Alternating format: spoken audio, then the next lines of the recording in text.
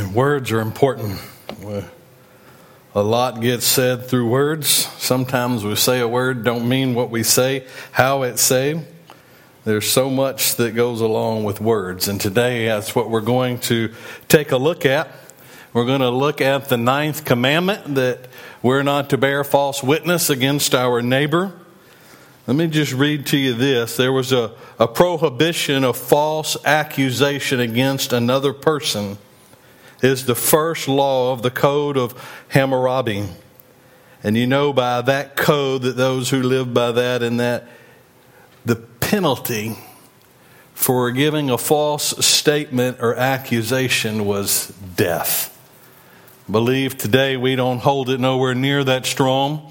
I believe God is very adamant against us bearing false witness. And this false witness goes into a lot of other areas as we're going to look at this morning. If you have your Bibles, open them with me to Exodus chapter 20. Exodus chapter 20, like we did last week, we're going to read verses 1 and 2, and then we'll skip down to 16. Why do we keep repeating 1 and 2? Because I want myself as well as you to remember who it was that gave this command. It wasn't Moses just writing it because he didn't like the way the people were, but we need to understand who's giving it. Would you please stand with me as we look Exodus 20, beginning in verse 1. And then God spoke all these words, saying, I am the Lord your God, who brought you out of the land of Egypt, out of the house of slavery. And then go down to verse 16. It says, you shall not bear false witness against your neighbor. With that still on the screen, would y'all read that one with me, believing that that is God's word? Verse 16, you shall not bear false witness against your neighbor. Father God, this morning, Lord, we approach your throne. Father, I pray that you will open our ears and soften our hearts, that we may hear Holy Spirit. Father, you would open our eyes that we can behold wonderful things from your word. And Father, would you help me to step aside so I don't get in the way of your message? And Father, I pray this morning that the ears will hear what you're saying to them, not what I'm saying. And Lord God, I just pray everything in the precious and the most holy name of your Son, Jesus. Amen. And you may be seated. As we begin to look at this 9th commandment, you shall not bear false witness against your neighbor. There's a word in there that we need to understand. And what is that word but the word neighbor? Who is my neighbor? Does that question ring a bell? Over in the Gospels, we've heard when Jesus was talking about the Good Samaritan, they asked, who is my neighbor? Those religious leaders, they were just so religious that they wanted to get everything right, but they wanted to have their exclusion or their exception out. Who is my neighbor?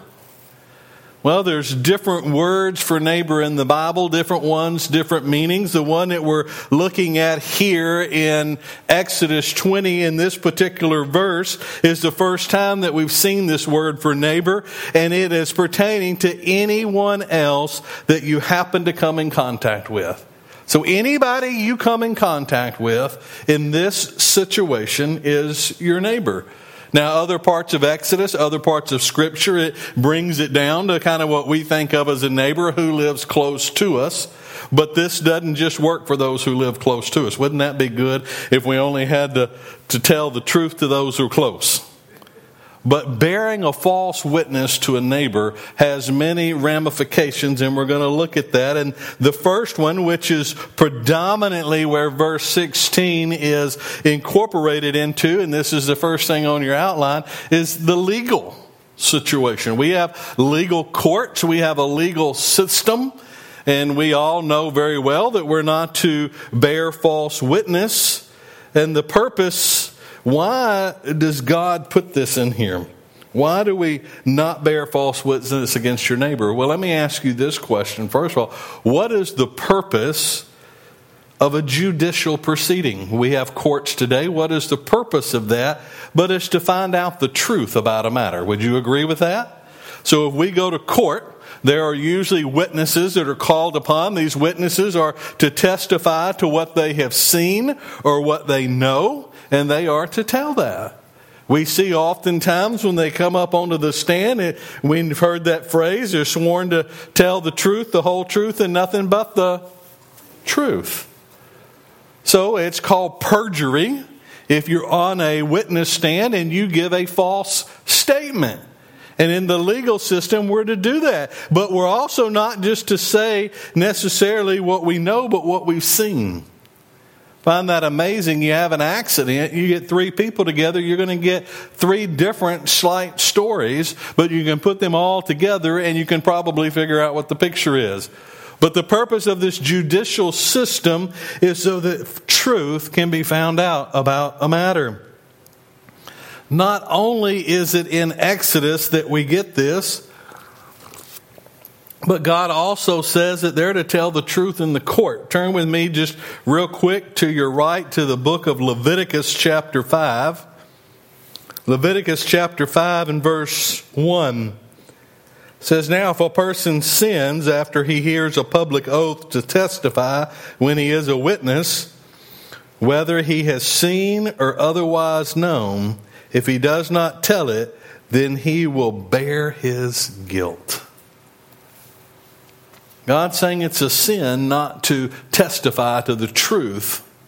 I believe the whole truth, and as we say today, nothing but the truth. We don't need your commentation sometimes in the courtroom. All they want, what's the lawyer sometimes just, he'll ask that question, he'll keep asking it until he gets exactly what he wants. And when someone begins to go off on their own, the judge will just call them back to order. We need to know what the truth is, because there's a purpose. We're trying to find out, is someone guilty or not guilty?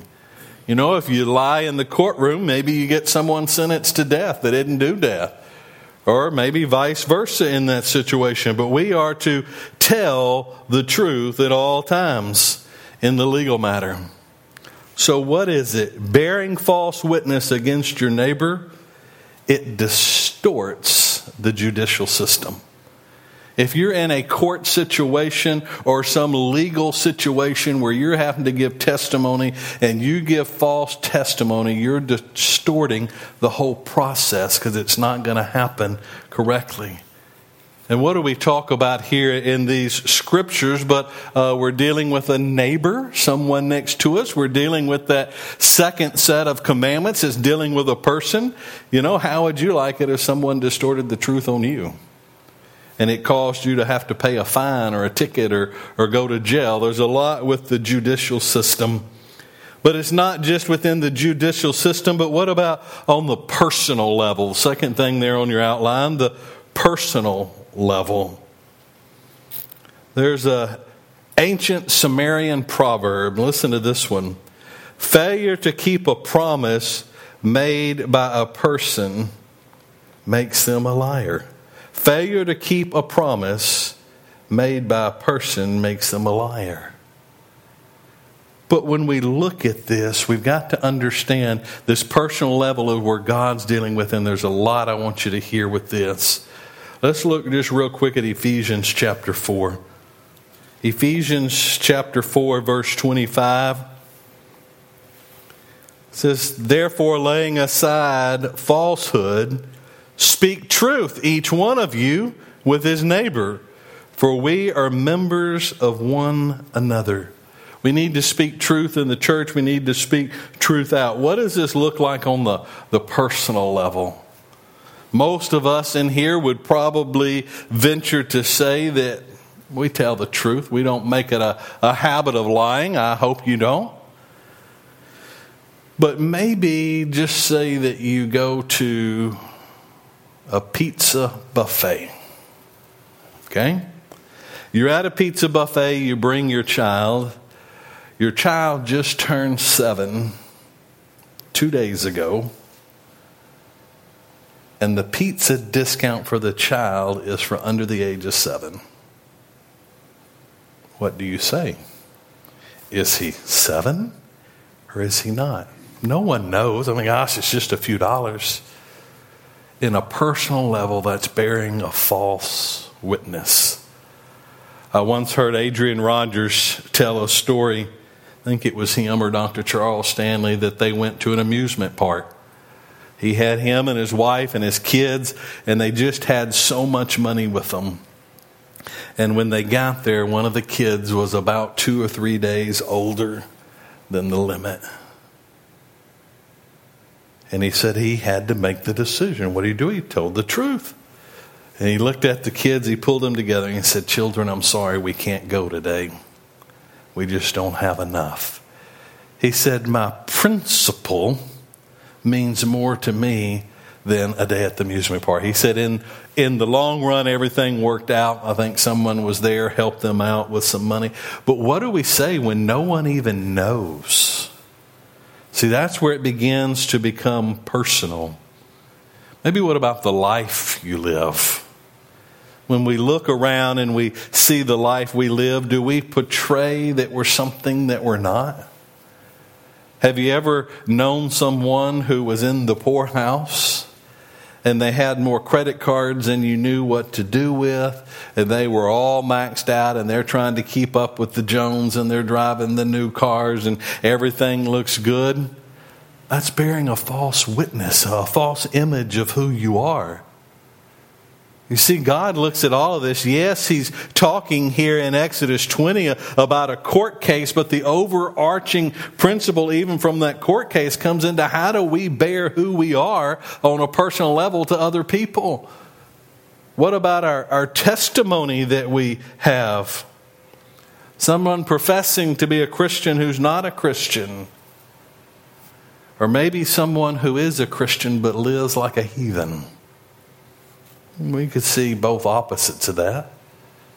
But what about someone who professes to be a Christian, but I'm just going to fit in with the crowd? I'm not going to make a big deal about it. We'll just kind of stand back and no one knows. We tell the same jokes, laugh at the same jokes.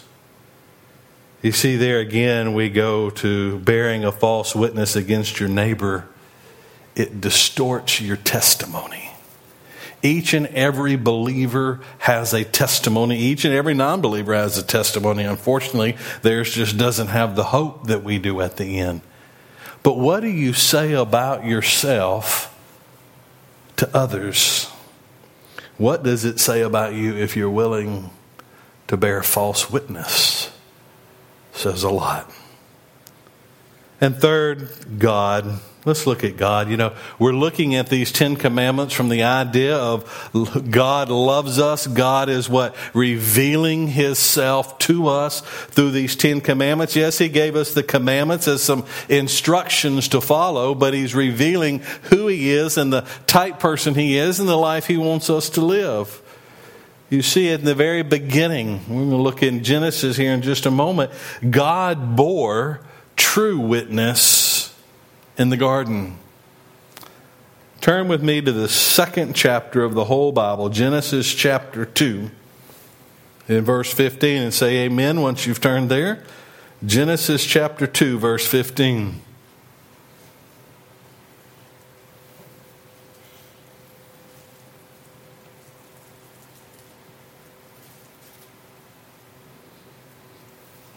Got an amen? Somebody there with me so far? I hear some pages still turning. An awful quiet day. Is it too warm for you? Some of you say it's cold sometimes. It's hot sometimes. But let's see what God said in the very beginning. It says, "Then the Lord God took the man and set him in the Garden of Eden to cultivate it and keep it. And the Lord God commanded the man, saying, From any tree of the garden you may surely eat. But from the tree of the knowledge of good and evil you shall not eat from it. For in the day that you eat from it you will surely die." Now let's take a picture in your mind. God has created the most perfect garden. Everything God has provided for man. He's given man life. He's created man. He's now set him in the garden, told him to cultivate it. Yes, God gave work. It wasn't all just roses, but the man had to work. But God said, I've given you everything in this garden. You can eat from everything but one tree. And that is the tree of the knowledge of good and evil. And God bore witness that was truthful when he said, in the day you eat of it, you shall surely die. You know, people all around think, well, God means one thing or he says another, or they want to try to distort what happens, and we're going to look at that. There's someone who's really good at distorting the truth of God. But God is very truthful. That's one thing I want you to understand. Number one, church, God loves each and every one of you. But God is also a truthful God. And that's one thing I like about him. You don't have to guess. He just shoots it straight how it is.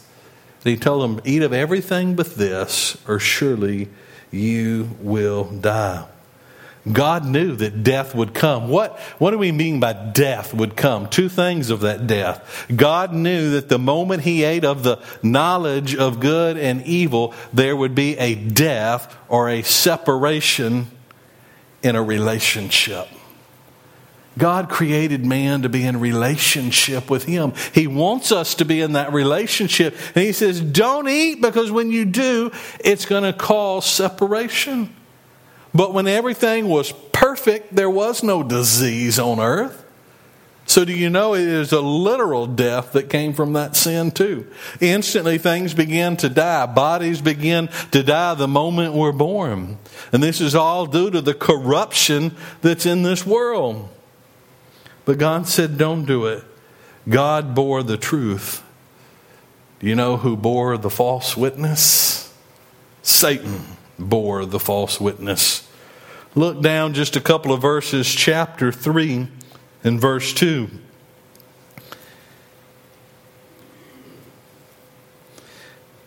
Actually, I'm going to begin in verse 1. It's probably not on your screen. It'll pick up verse 2. Now the serpent was more crafty than any beast of the field which the Lord God had made. And he said to the woman, indeed, has God said, you shall not eat from any tree of the garden? Now here we pick up. And the woman said to the serpent, from the fruit of the trees of the garden we may eat. But from the fruit of the tree which is in the midst of the garden, God said, you shall not eat from it, and you shall not touch it, lest you die. And the serpent said to the woman, surely you will not die. For God knows that in the day you eat from it, your eyes will be opened, and you will be like God, knowing good and evil. You hear the serpent there at verse 4? And the serpent said to the woman, surely you will not die. Deceiver. He bore false witness against God. God said you're going to die. Satan says you're not going to die. So when Eve took that apple and ate, it changed everything. You see, Satan distorted the truth. And Satan caused death because God spoke truth. And the moment Eve ate, she gave to her husband and he ate. And what do we know very shortly after that? God come for his time with them, their walk, and they were hidden. They took and covered themselves. They realized they were naked. You see, this relationship of purity between them and God was broken. They hid themselves from God. The relationship was broken. There was a death in the relationship. And as we see that, God comes in and what does he say? Adam, where are you? And I know I've said this before. God didn't ask Adam that because he didn't know where he was. God knew exactly where Adam was, but he wanted Adam to realize where Adam was. He was hidden. Why are you hiding? You think God didn't know that? Because they took of the distortion. So you see, there's why God doesn't want you to distort the truth. It changes things. For some people, it has more detrimental consequences than others. But God also bears witness to life in John 14:6. Let me read that to you. Many of you know that verse. Jesus said to him, I am the way, the truth, and the life. No one comes to the Father but through me. Church, that is one very important verse. If you mark in your Bible, put a star by it, underline it, highlight it, whatever you need to do so that it jumps out, because God is bearing witness to who He is. What is the first thing that He bears witness to? Jesus says, I am the way. He doesn't say, I am a way. There are many ways. There is one way to heaven and only one way to heaven, and that is through Jesus Christ. There's no other way. He wants us to understand it. He's telling us who He is. You can try any other way you want, and you will find out one day that it was the wrong way. So I hope that you know now that there is only one way. Jesus tells the truth. He said, I am the way, the only way. He also said, I am the truth. Jesus speaks truth. There's no lie. There's no bearing of false witness within Jesus. It's who He is. He cannot tell a lie. Well, wouldn't that be amazing if we were all that good that we couldn't tell a lie? You know, we can sure try, but there was no possibility whatsoever in the nature of Jesus to tell a lie. Do you hear? He's revealing who He is.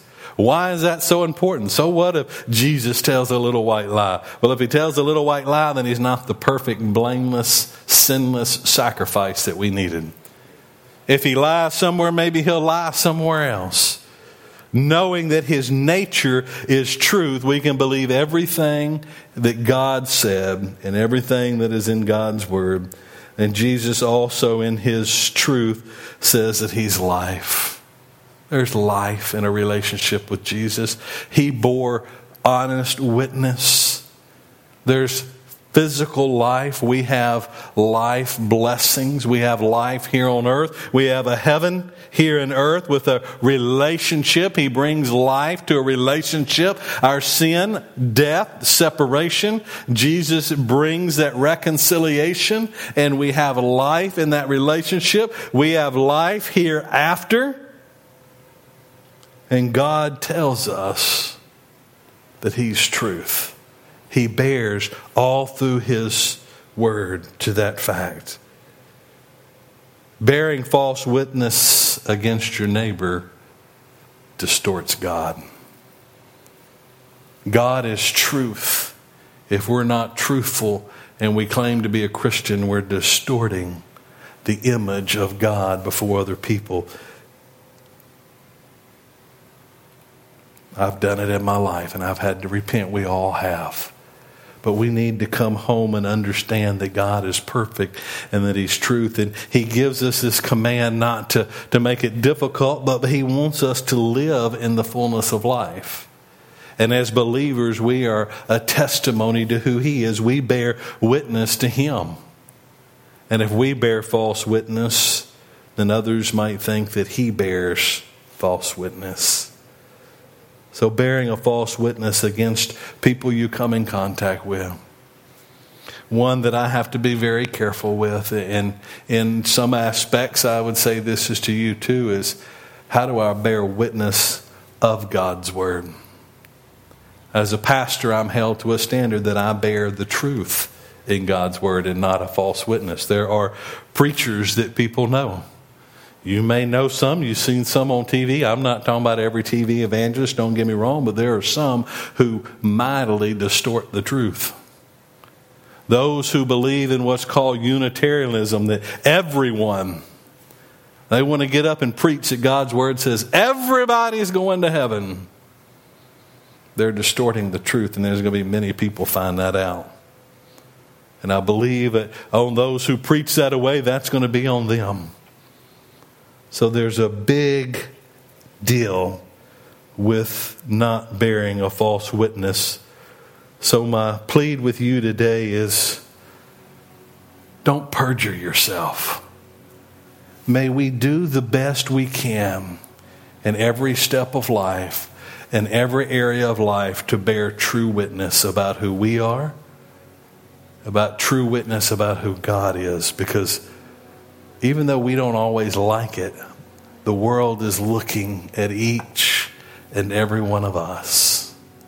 Those who know you're a believer, they're watching each and every day. And unfortunately, many of them are watching for one thing. They're just waiting for you to mess up. Because then they can say, see, I told you. This comes a long ways. Might have shared this story with you. I remember in high school, there was a group of kids that would always usually pick on me. You know, don't pick on me. But I did my best to live and profess what I believed. And there was this one particular one always kind of in the crowd, and he was always standing back. But anytime any of them would come around, I would do my best to just go somewhere else. Sometimes that's easy to do, amen. I remember a number of years after that, I was working in Bell Lady. Any of y'all remember that up in South Park Mall, now Summer Grove Baptist Church? And I looked up, and across the store coming straight toward me was this gentleman. And I was like, oh, no. So I began to just make my way over and start working over here. And he come over and said, excuse me, are you Richard? It's like, yes, I am. He said, I need to tell you something. He said, I don't know if you remember me or not. I was like, yeah, I kind of remember you. He said, I was in that group that always picked on you. And he said, I watched you from a distance.